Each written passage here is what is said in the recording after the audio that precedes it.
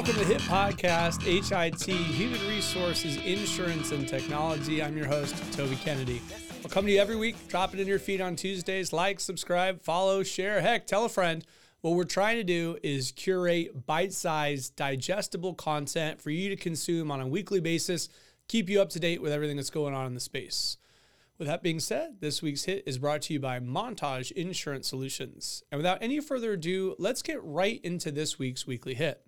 For this week's weekly hit, we want to talk about PPACA or ACA or Obamacare or the Affordable Care Act or the Patient Protection Affordable Care Act. You pick your name du jour, but the reporting features. So we're coming up on year end, which means we're rounding the bend for a new year, which means we've got 1,000,001 things going on, right? We've got internal forms, we've got strategy season, we've got year-end reviews, we've got W-2s, we've got all sorts of things going on. We also have our ACA reporting coming down the pike. Ever since the legislation passed March 23rd of 2010, I've been giving speeches coast to coast. I've probably spoken literally hundreds of times on this topic to dozens and dozens and dozens and dozens of different organizations and teams and all over the place. And for the last 13 years, we have been trying to help folks make sense of some of this stuff. So today's episode is a deep dive. We've got forms 1094, 1095, got forms B, forms C. Here is the scoop. Here's some tips and tricks. Here is us diving into the ACA reporting. All right, first and foremost, to try to keep things straight, we've got our 1094s and 1095s. And my little mnemonic device or whatever you call it, it's fours. The four is for transmittal. See what I did there? So the 1094 is sort of like your cover sheet. It's the one you use as the transmittal form. The 1095s, those are the forms you're going to give to each employee, right? So the bigger number, the 5, that's the one that you've got more of. One of those goes to each and every employee. And sort of like how a W-2, it's like a calendar year look back, a snapshot of something that happened between the employer and the employee. Obviously on the W-2, you're looking at earnings, right? The 1095 is a calendar look at the employer-employee relationship as it relates to extending health insurance. So every employee gets a 1095 from you, you stack all those up, and the 4 is for transmittal. It's the cover sheet that you give to the IRS. So that's a little bit of the difference between the 4s and the 5s. Now, boys and girls, I am a father, right? So let's talk about the B's and C's. Let's talk about 1094 and 5B, 1094 and 5C. The B forms, those are primarily from the carriers, right? So those are the ones that address the part where the IRS sort of needed to police whether or not folks had an insurance policy. Obviously, there's been some federal level tax changes, but even in states like California, there's still some tax ramifications. It's also still law. So these forms help people say, yes, indeed, Mr. and Mrs. IRS, I did have coverage this year, and here's my sort of proof that I had coverage, right? My 1095B. So those primarily come from the insurance carriers. Those are generally who's going to do a B form. Now, there is a rare exception. I'm not going to dive too far down the rabbit hole, but if you are both self-funded and also too small to need to do the C forms, right? So you're smaller than the ALE or applicable large employer threshold. You've got under 50 employees when we count up our part-time equivalents and our full-timers, and we do that ALE math. If you're under that threshold and also you're self-funded, so narrow group of folks that are in that arena, but they're out there, that group of folks would also need to do the B forms, but primarily it's the insurance carriers and then that nuanced section of employers. Other than that, most employers out there, we're talking about forms C. Not the B forms, the C forms. A little explanation on what the B's are, but you're most primarily interested in your 1095C, which is going to go to all of your employees, and it's going to explain to them what the relationship was between you and them from a health insurance standpoint. You're going to get all those stacked up, and you're going to do a 1094C as the transmittal form to the IRS. On the 1095C, the form is broken into 3 parts. Part 1 is pretty self-explanatory. It's just information about the employee, right? So name, address, social security number, etc. Part 1 is pretty straightforward. Part 3 is only required if you're self-funded. Because again, remember, this is the piece where you can capture dependents, spouses, all of the people that were covered on your insurance plan. Because when you're self-funded, you're sort of like, you're acting like the insurer. You're the insurance carrier for, all intents and purposes. So they need to know, hey, you don't have to do the 1095B like, regular fully insured insurers do. But when you're doing your 1095C, you do need to skip down to part 3, and you just need to list out everybody that was covered. All the belly buttons that were covered on your plan need to be listed on part 3. So part 1's pretty straightforward, demographic information. Part 3 is pretty straightforward. It's just a list of people that were covered. It's really that middle section. Part 2 specifically, lines 14, 15, and 16, where we most commonly see employers needing some help with their 1095C. So let's dive into that kind of meat of today's presentation. So first and foremost, on lines 14, 15, and 16, they have column by column per month.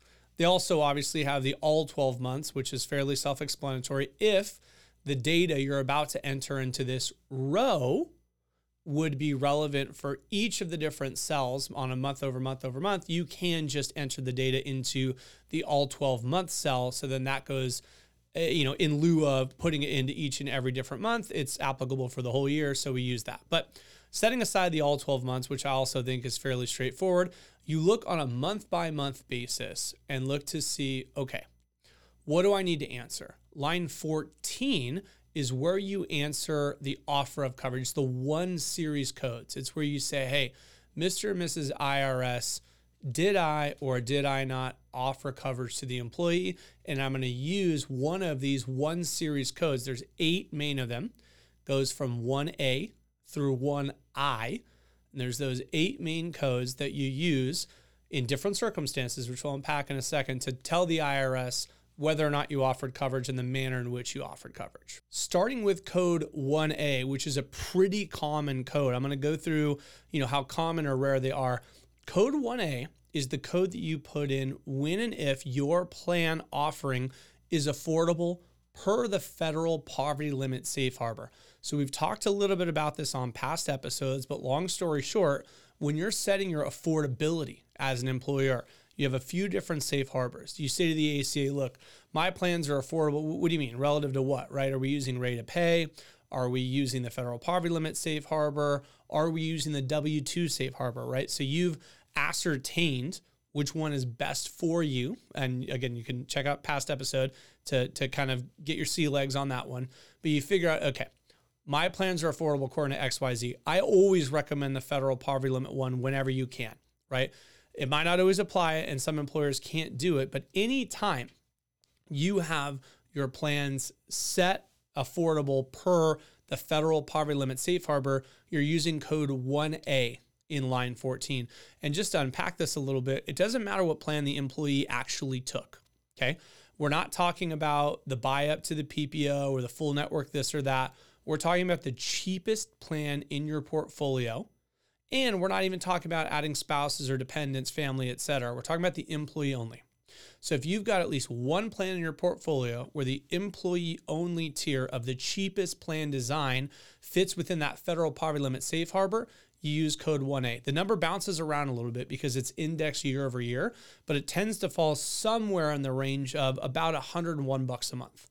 So some employers know they're way below that. They're like, oh man, our narrow network HMO is free, or it's $50 a month, or it's $75 a month, whatever the case is. If you have a plan in your portfolio, again, the number's indexed, but around $101 a month per year or cheaper, changes, year in and year out. But if you can use the federal poverty limit safe harbor, you're at code 1A. Codes 1B, 1C, and 1D are all pretty rare. So I'm not going to spend too much time on them. You can research them if they apply to you and in which circumstances they apply. But basically, those are the codes you use if you offer coverage to some of the eligible dependents, but not all, right? So it's pretty rare that an employer says, oh yeah, we offer coverage for spouse, but not dependents, or dependents, but not spouse, right? So where you have this strange offering of coverage that doesn't quite extend to everybody. That's codes 1B, 1C, and 1D respectively, and sort of where those guys fit in. 1E is another extremely common code. It's the code you use when you indeed offer the requisite coverage, but you don't use the federal poverty limit safe harbor. So for one reason or another, you aren't using that federal poverty limit safe harbor, you aren't using code 1A, you're probably using code 1E. So this was a month where we extended coverage, right? The employee was with me. I extended coverage to them, but we used the W-2 safe harbor or the rate of pay safe harbor. Great. Then in line 14, you're going to enter code 1E for all of the places that applies. 1F and 1G are also extremely rare, so I'll skip over those. And that takes us to code 1H, which is a very, very common code. This is the code you enter into line 14 if there was no offer of coverage for that month, or the employee wasn't there, terminated, was in a waiting period. There's a lot of different reasons why you might not have offered coverage, right? So some employees are with us for the full calendar year. Others join us partway through. So if you have an employee that joins you in June, when you're entering data into January, February, March, April, and May, you need to say no offer of coverage, right? Because the employee wasn't with you then. Same thing if they're in their waiting period. Same thing if they were with you for the front half of the year, but terminated on the back half, right? So code 1H is going to be another super common one, and it's the one you utilize when there was no offer of coverage for that specific month. Now we get to line 15. Line 15 is where you put the value, the dollar figure of what you charge the employee. Specifically, we're talking medical, right? So we're not adding dental, vision, we're not adding other insurances. And again, importantly, we're not talking about the plan the employee took. This is your space where you tell the IRS why you offered qualifying coverage, which includes a portion of affordability. So you put in data for the cheapest employee-only plan design that employee had offered to them, right? What would their share have been had they took the cheapest option in the portfolio? You also don't even always have to put data into line 15. If you use code 1A, you do not need to put data into line 15. If you use one of the other codes for one reason or another, we talked about why you use the different 1 series codes a moment ago. If you're using one of those, then you do put a value into that, and what you put in is what their premium deduction would have been for the cheapest employee-only product in your portfolio. Lastly, we get to line 16. Line 16, sort of like line 14, has these series codes. These are the 2 series codes, which again, there's 8 main ones. They range from 2A to 2I. But what I'll start with is another one of my, lame ACA jokes, but the IRS likes 2C, code 2C.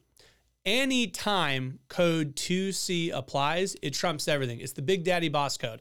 2C is when an employee enrolls. So regardless of what other situation might fit, if the employee was enrolled in coverage in that month, you use code 2C. We'll get to the other codes A through I. Code 2C is the one you use if your employee enrolled in coverage.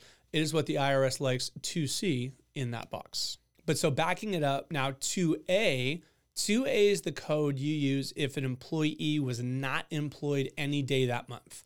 So you look at the month by month. Again, not every employee was with us for 365 days last year.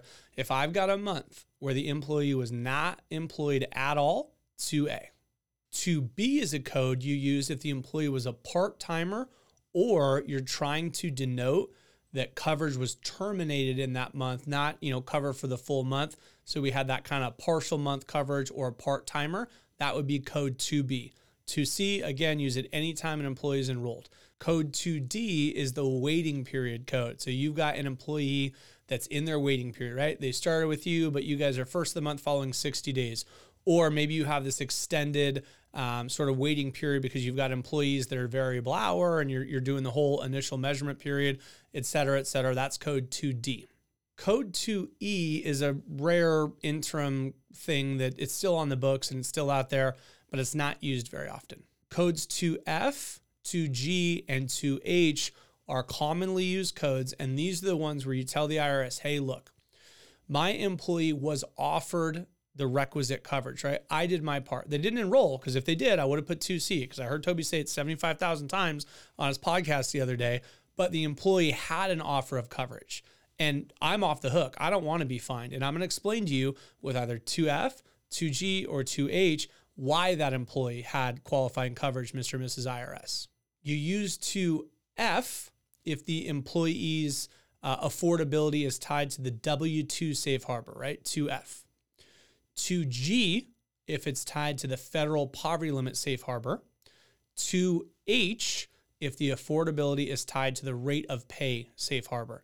So F, G, and H, depending upon which safe harbor you use, is where you tell the IRS in line 16, hey, I know they're not enrolled, but they were an employee, they were offered coverage, and they were offered coverage that's affordable, and it's affordable because F, G, or H. I had the W-2 affordability, or I had the federal poverty limit affordability, or I had the safe harbor of the rate of pay affordability, right? So that's those codes. Lastly, 2I, sort of like the other series codes, it's a weird transitional relief thing that's still in there, but it's not really worth diving down the rabbit hole on. So I hope for most employers out there, we covered the difference between the 1094 and 1095, why you would do the C form most likely, when and what the B forms are, right? I mean, you can tell your employees, look out for your 1095B. It's going to come from your insurer, so you sort of know what that is. But from your responsibility standpoint, we dived into the 1094. It's fairly straightforward. The 1095, 3 parts. Part 1, pretty straightforward. Part 3, only if you're self-funded, and even then it's just a list of employees. And then Part 2, lines 14, 15, and 16, where you put in what the 1 and 2 series codes means, and when you use those. That is all the time we have for you here on this week's episode of the HIT Podcast. Follow us every week. Reach out if you have any questions. I am happy to be a resource for anybody. But until next week, make this the best week yet.